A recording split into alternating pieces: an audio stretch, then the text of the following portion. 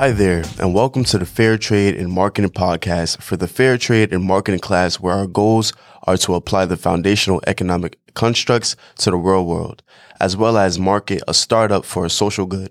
I'm Michael, your host, and I'm excited to bring you to the costs and benefits of fair trade. In this podcast, each episode will have different guests and hosts who will cover different topics within fair trade, so stay tuned. Prior to continuing, I would like to introduce today's guests, Alien Nexus and Tanner. Say something about yourself. Let's begin with Alien Nexus. Hey, I'm Alien Nexus, and I'm a junior here at Stack, pursuing a bachelor's degree in finance. I honestly just wanted to help others, and it led me towards fair trade, and I honestly do not regret it. It really opened my eyes to another great thing in our world. Hello, I'm Tanner, and I'm a sophomore here at Stack. I wanted to dive deeper and really understand how fair trade can transform the global market. From my understanding so far, fair trade provides insights into ways trade can be used as a tool for promoting greater equity, sustainability, and social justice in the world. Thank you so much, guys. Okay, so for the people who do not know, what are some of the benefits of fair trade? So with the implementation of fair trade in disadvantaged communities, they will prosper, and the members of the community will reap the benefits of their situations. Benefits include transparency and accountability, fair trading practices, payment of fair price, and ensuring no child labor and forced labor.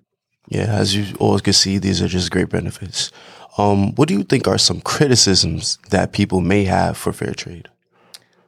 Some criticism about fair trade that I picked up on was the reality of the premium for producers, certification fees, and how exclusive it is.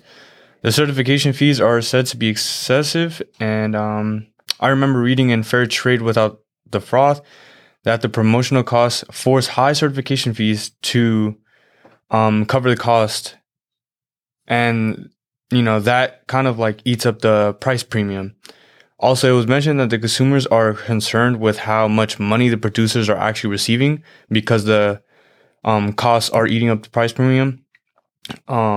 One of the main benefits that fair trade offers is this price premium and the fair price, but it kind of defeats the purpose if they're not receiving what they said that they're supposed to be receiving.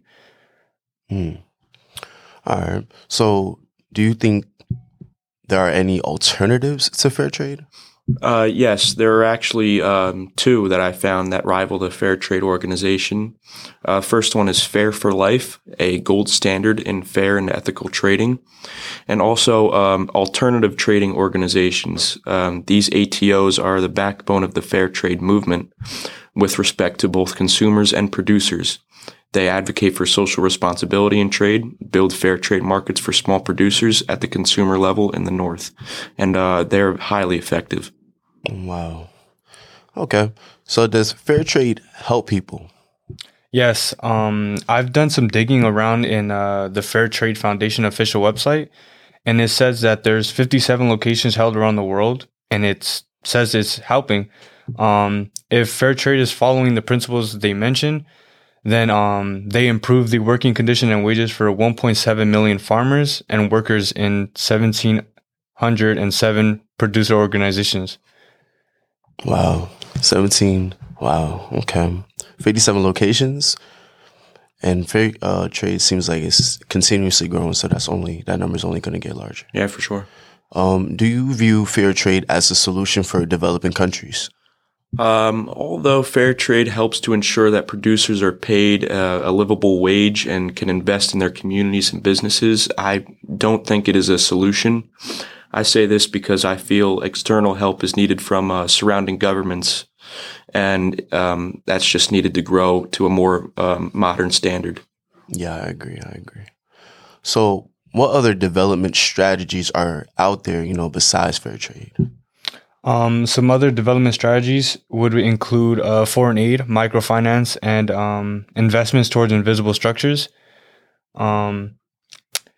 Also, the removal of corrupt leaders and governments should be a better solution as well. Wow. Okay. Thank you guys so much. Well, on that note, that's a wrap for today's episode of the Fair Trade Podcast. Thank you for joining me and our guests as we explored the costs and benefits of fair trade.